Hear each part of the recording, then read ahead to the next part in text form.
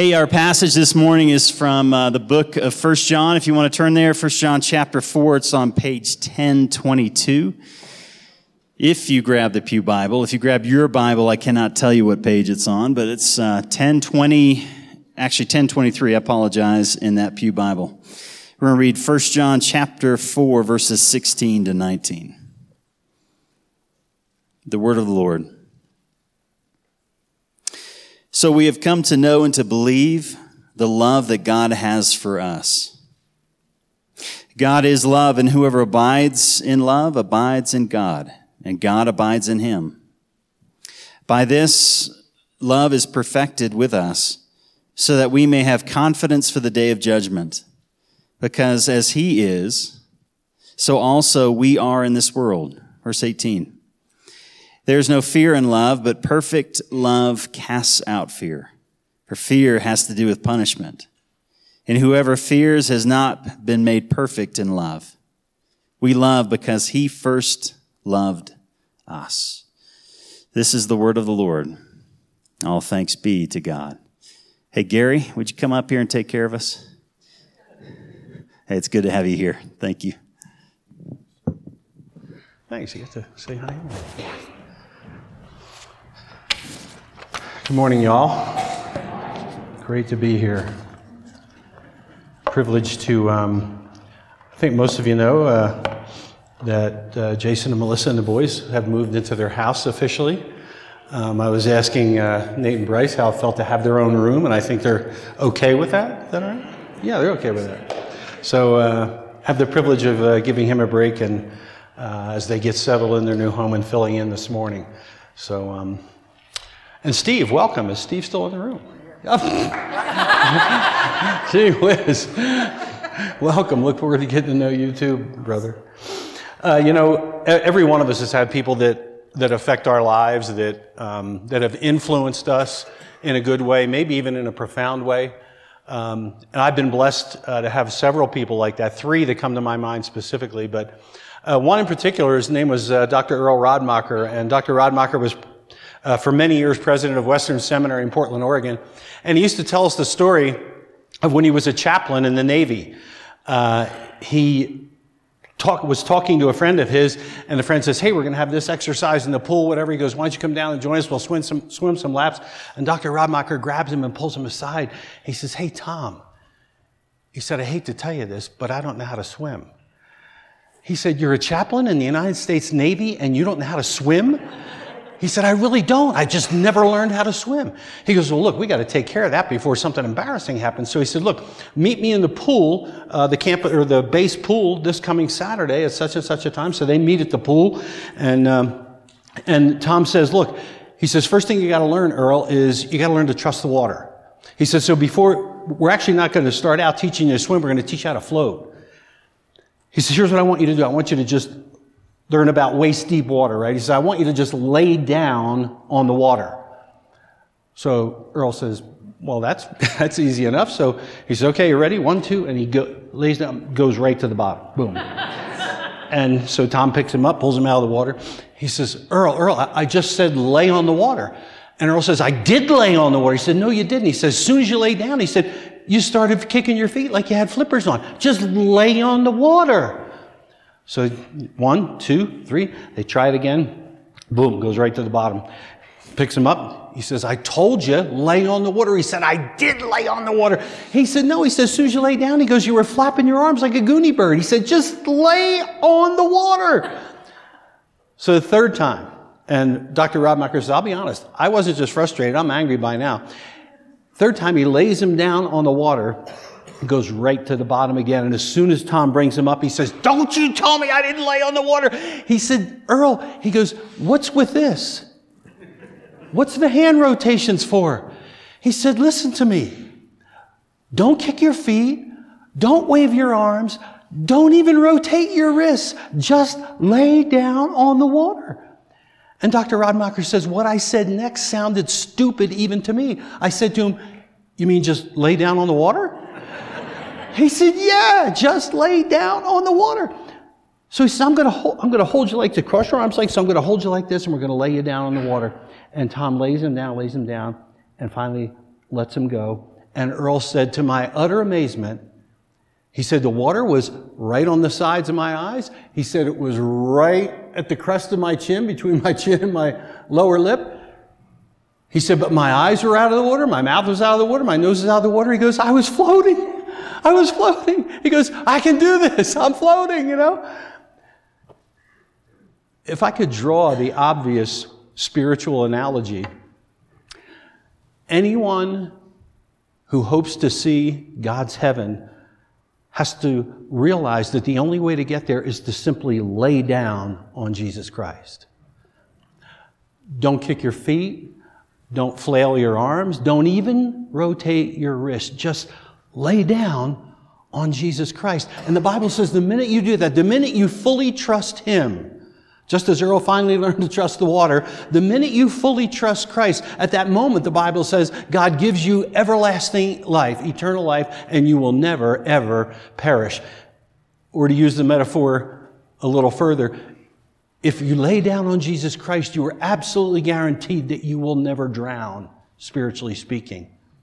You're absolutely guaranteed that Jesus will keep you afloat, not just for time, but for all eternity. And that's good news, guys. That's really, really good news. Not just because I'm the one who gets to say it this morning, but it's really, really good news. And it's really, really great to be here this morning with you. The writer of the Psalm says, the Lord is my portion. I have promised to keep your words, O God. I entreated your favor with all of my heart. Be gracious to us according to your word this morning. In Jesus' name and for his sake, amen. And you know, that's how you come into the Christian life, by simply laying down on Jesus, simply trusting Jesus.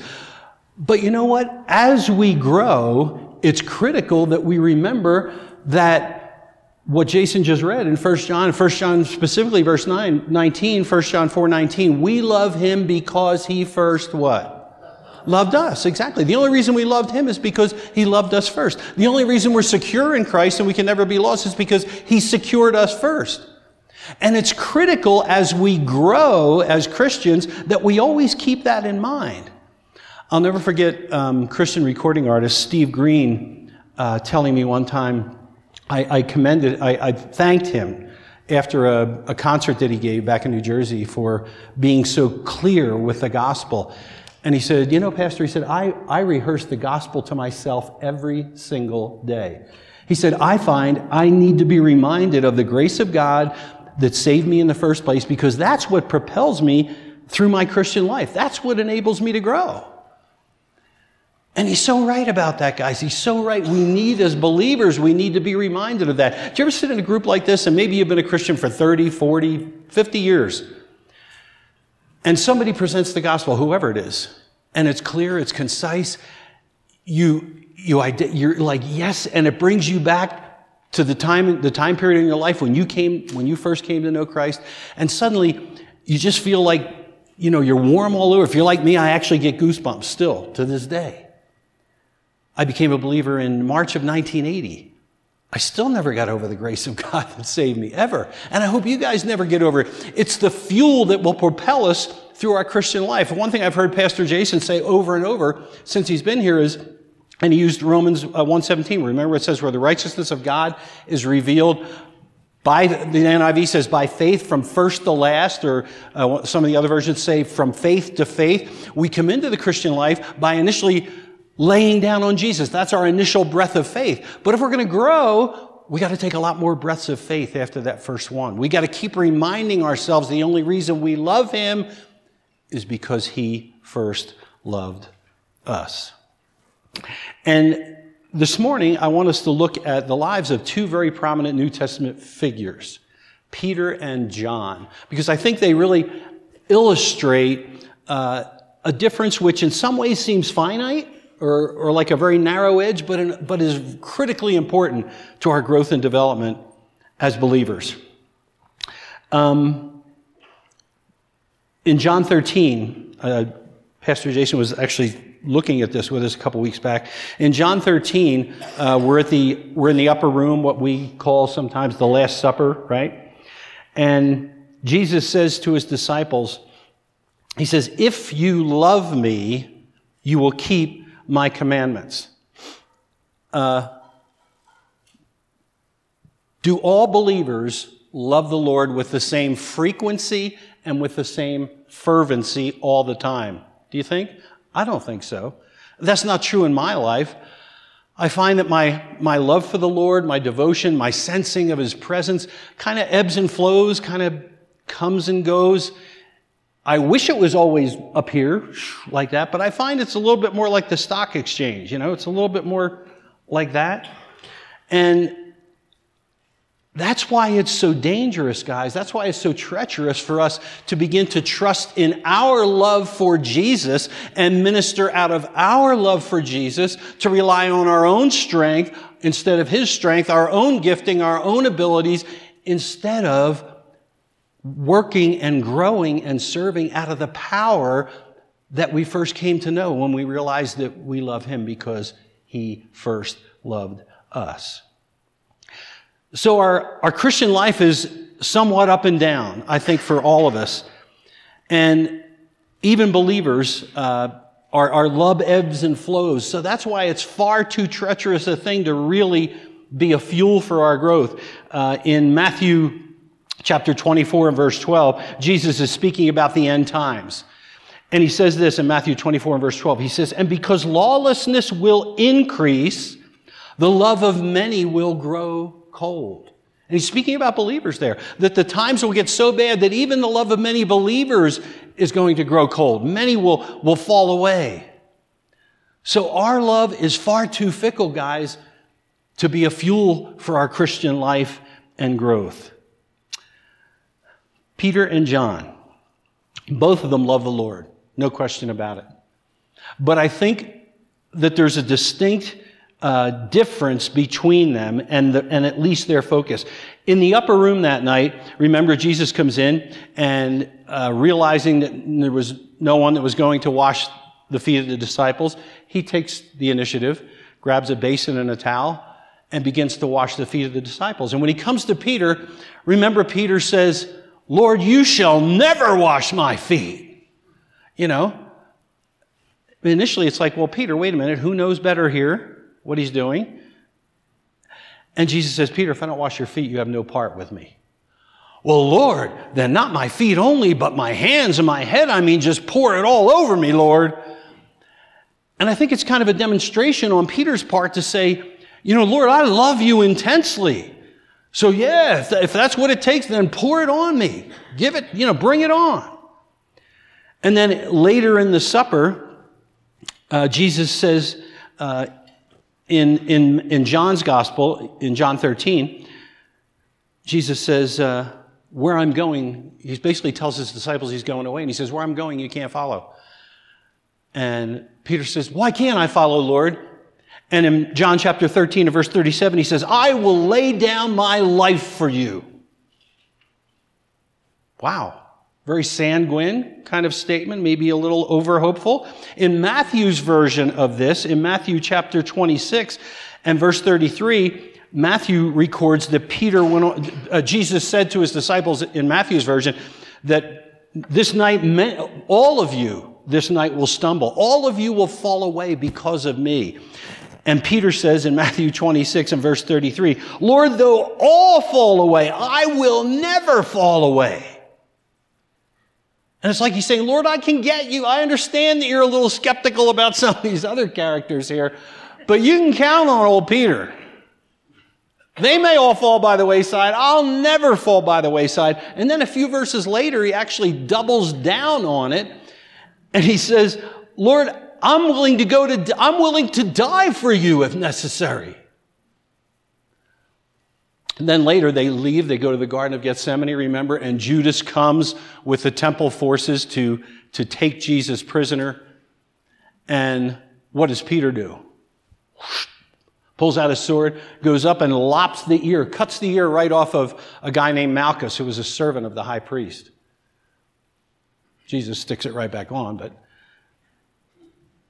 here's my point, guys. My point is this, that Peter, by his words and by his actions, is saying, I am the disciple that loves Jesus. Nobody loves Jesus like I love Jesus.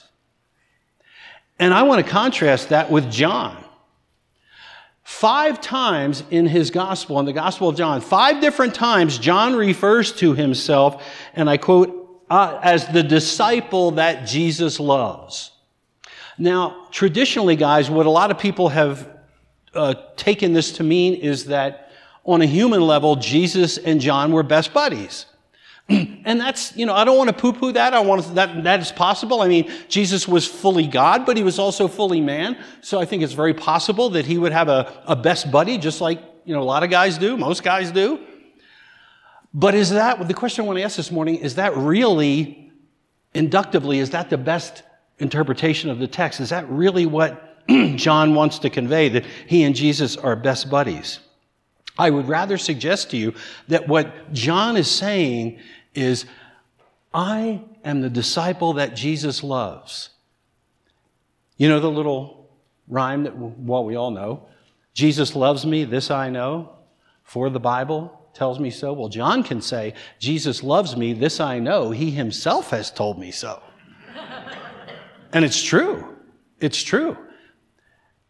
And frankly, guys, I think John is in the habit of, I don't know exactly when he came to faith. If I had to guess, I would say it was probably on the shores of the Sea of Galilee when Jesus called he and his brother James. If you read the account, it's the things that are kind of between the lines are comical to me sometimes. It says Zebedee, their father, was in the boat and they got up and left with Jesus. And I thought, why are they mentioning that Zebedee's in the boat? I think to me, it's almost comical. It's like Jesus said, James, John, follow me. And they're like, okay, see you, Dad. And off they go. I'm guessing, this is totally a guess, that maybe that's when John came to faith. But whenever John first laid down on Jesus, I think he's in the habit of rehearsing that moment to himself all the time and saturating himself with this idea that I am the disciple that Jesus loves. Notice, I'm going to pick it up in John chapter 13. I'm going to pick it up in verse 21. John 13, verse 21. After saying these things, Jesus was troubled in spirit and testified, truly, truly, I say to you, one of you will betray me. The disciples looked at one another, uncertain of whom he spoke. One of his disciples, whom Jesus loved, who's that, guys? That's John, yeah. So he's talking about himself. One of his disciples, whom Jesus loved, was reclining at the table at Jesus' side. So Simon Peter motioned to him, that is, he motioned to John, to ask Jesus of whom he was speaking. Peter kind of leans over, John, ask Jesus who the traitor is. So Simon Peter asked Jesus of whom he's speaking. So that disciple, speaking of John, leaning back against Jesus, said to him, Lord, who is it? Who is it? And guys, I don't think that John's position or posture are incidental here. Where is John? Geographically speaking, and I don't mean Jerusalem. He's right next to Jesus. He's as close to Jesus as he can get. That is his position. What's his posture? He's actually laying down on Jesus. And I think, guys, that his physical position and his physical posture are a picture of where John is spiritually. He's as close to Jesus as he can get. That's where he wants to be, and that's where he wants to stay. And he wants to lay down. He wants to recline on Jesus. He wants to trust Jesus in an ongoing way as he grows in his Christian life, just like he first trusted him back when he first came to know the Lord. The disciple whom Jesus loves. And notice in verse 24, when Peter wants to know what's going on, who does he have to ask? John. Peter doesn't know, so he has to ask John, what exactly is going on? Ask him who the traitor is. I want to move ahead to the second time that John refers to himself as the disciple whom Jesus loves. And that's at the cross.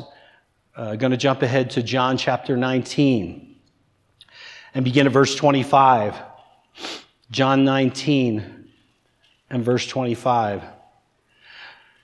Standing by the cross of Jesus were his mother and his mother's sister, Mary, the wife of Clopas, and Mary Magdalene. When Jesus saw his mother and the disciple whom he loved, who is that, guys? Thank goodness you're here. And the disciple whom he loved, standing nearby, he said to his mother, "Woman, behold your son." Then he said to the disciple, to John, "Behold your mother." And from that hour, the disciple took her to his own home. Where's John, guys? Positionally, geographically, where's John? At the foot of the cross. As close to Jesus as he can be. Where's Peter? Off somewhere, like the other 9. Fearful, hiding, no doubt weeping bitterly, guilt-ridden. And the reason that John is able to stand at the foot of the cross, I think, is found. We've been talking about 1 John 4:19. We love him because he first loved us. The verse right before that, 1 John 4:18, says this: "There is no fear in love, but perfect love casts out fear. For fear has to do with punishment, and whoever fears has not been perfected in love." So am I trying to say that John is perfect here? No. But what I am trying to say is that I believe that John has been perfected in love in this sense. He realizes that just as he came into the Christian life by an initial breath of faith in Christ, by initially laying down on Jesus, the only way he can grow, the only way he can serve, the only way that he can remain fearless for the Lord is by ministering and serving in the strength of God's love for him and not in his love for God. Now, I told you it was a fine line. It is a fine line because let's face it, all of us, if you're a believer, all of us love the Lord, but there's this very narrow edge that we're walking as we go through our Christian life where, yeah, we love the Lord, but we've got to live and grow and move and work and serve, not in our love for him, but in his love for us. We love him because he first loved us. And Peter, on the other hand, conversely, has not been perfected in love. Peter's been ministering out of his own strength. Peter's been jumping out ahead. I mean, do you think Jesus in the Garden of Gethsemane, do you think Jesus, well, obviously he wasn't, but do you think Jesus was pleased when Peter jumps out with the sword and lops off the high priest's servant's ear? No. That's Peter relying on self. And so when it comes to the cross, Peter's not only ashamed of his denial, which has already occurred, but he, like the other 9, is scared to death. Somebody could stick me on that cross right next to Jesus. John's not concerned about that at all. Because he's resting in, he's growing in, he's being nurtured by the love of God in Christ for him. Let's move ahead to John chapter 21. Jesus has already risen from the dead. He has already appeared. Remember what Paul says, 1 Corinthians 15? He appeared to James and to John and then to all 12. And Paul tells us, and he actually appeared to 500 brothers at one time. So they've all seen Jesus risen from the dead. They've seen him in his glorified state. And now the disciples have all migrated back up from Jerusalem. They're back up in Galilee. And let's pick up the action in John 21, beginning in verse 1. Excuse me. Nasty chest cold all week. It's under control this morning. Thank you, Lord. John 21, verse 1. After this, Jesus revealed himself again to the disciples by the Sea of Tiberias. And he revealed himself in this way. Simon Peter, Thomas, called the twin, Nathanael of Cana in Galilee, the sons of Zebedee, that's James and John, and 2 others of his disciples were together. Simon Peter said to them, "I'm going fishing." They said to him, "Okay, we'll go with you." They went out, got into the boat, but that night they caught nothing. Just as day was breaking, Jesus stood on the shore. Yet the disciples did not know that it was Jesus. Jesus said to them, "Children, do you have any fish?" They answered, "No." He said to them, "Cast the net on the right side of the boat and you'll find some." So they cast it, and now they were not able to haul it in because of the quantity of the fish. That disciple, verse 7, that disciple whom Jesus loved, therefore said to Peter, "It's the Lord. It's the Lord." God, who's the first one to recognize Jesus? John. Yeah. You know, going back to the greeting question, if I had to pick a superpower that I'd like to have, I think I'd take Spider-Man. Not because I climb walls and things like that, or could climb walls and things like that, but I like the idea of the spidey senses. You know, those that ability to read between the lines with what's going on and with people. Well, now I think of it, maybe I wouldn't want that, but think about it here, guys. Why is it that John is the first one that says, "It's the Lord"? You would think when suddenly the net's full of fish because he told them to throw it there, that they would have all said, "Oh my gosh, it's the Lord." But no, they don't. The blinders are there. But John says, "It's the Lord." And can I suggest that the reason John's the first one to recognize him is because John, in his intimacy with the Lord, which comes out of relying on the Lord's love for him, it comes out of an overwhelming sense of God's grace and forgiveness and love in his life. When you live and serve like that, your spidey senses intensify. As one of my other mentors used to say, it makes you much more open and perceptive on the Godward side. You get a better spiritual reception, if I could put it that way. And I think John beats them all hands down on this. He's so attuned to the love of God, the grace of God, that he's able to see things and sense things and realize things that the other 12 have no clue. The other 9 have no clue about. The other 10, sorry. Abiding in Jesus' love. Let's pick it up again in verse 15, John 21, verse 15. When they'd finished breakfast, Jesus said to Simon Peter, "Simon, son of John, do you love me more than these?" And I think Peter instantly realizes that what Jesus is saying is, remember in the upper room? When I said that all of you will be made to stumble because of me this night, Peter, you said, even if all the rest stumble, I will never stumble.